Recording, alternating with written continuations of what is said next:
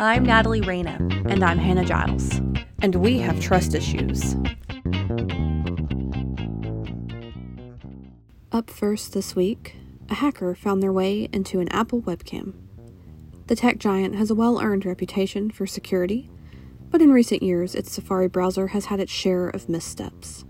This week, a security researcher publicly shared new findings about vulnerabilities that would have allowed an attacker to exploit 3 Safari bugs in succession and take over a target's webcam and microphone on iOS and Mac OS devices.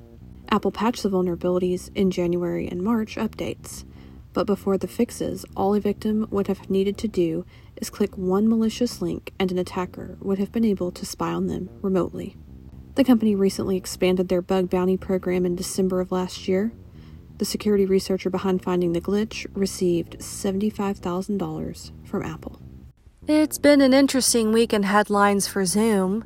Researchers at the University of Toronto found that the meetings of popular video communications app Zoom are encrypted using an algorithm with serious well-known weaknesses, and sometimes using keys issued by servers in China, even when meeting participants are all in North America.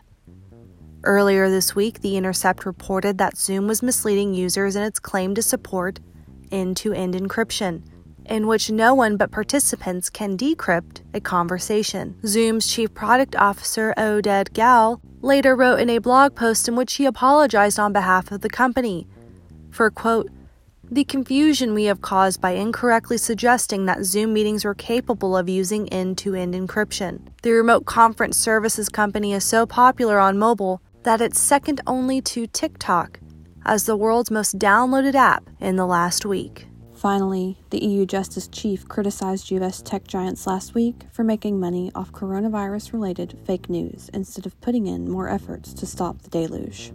With millions of people confined to their homes due to lockdowns to counter the spread of the virus, social media and online platforms have seen the volume of news on their sites and user traffic soar.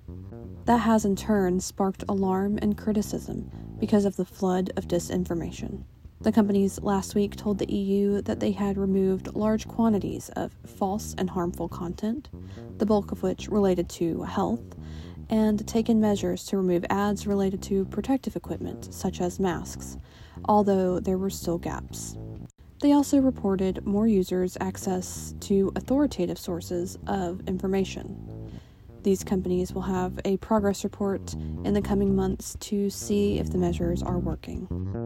And with that, I'm Natalie Reyna. And I'm Hannah Giles. And now you have trust issues too.